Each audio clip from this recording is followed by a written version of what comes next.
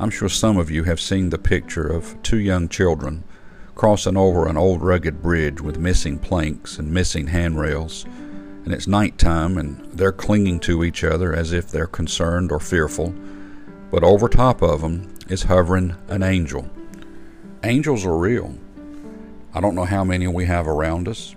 I don't know when they're there, but the Bible speaks of angels, and Jesus himself spoke of angels.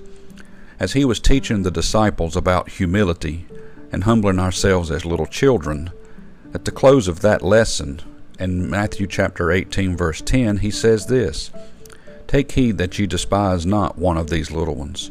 For I say unto you that in heaven their angels do always behold the face of my Father which is in heaven." Angels, plural, more than one. I know we have them, and I know they protect us.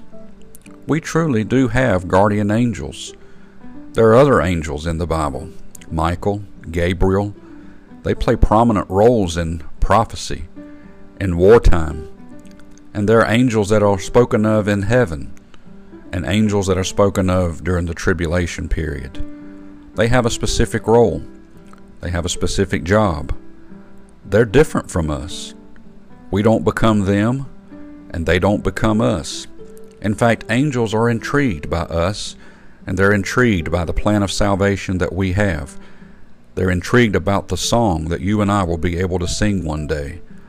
A song of the Lamb, one that nobody else can sing except those who have accepted Christ as personal Savior. And the angels will gather around and listen to us. I know we speak of listening to the angels singing in heaven, and I'm sure that's a miraculous and wonderful thing to experience. And one of these days we will. But just understand, we're special. Angels are not us, and we're not them.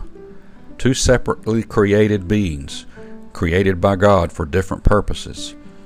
God's got them hovering over us now, taking care of us even when we don't know that we're needing to be taken care of. But ultimately, Jesus has taken care of your soul, that one of these days you will be able to behold the angels and listen to them sing while we sing. May God bless you and have a wonderful day.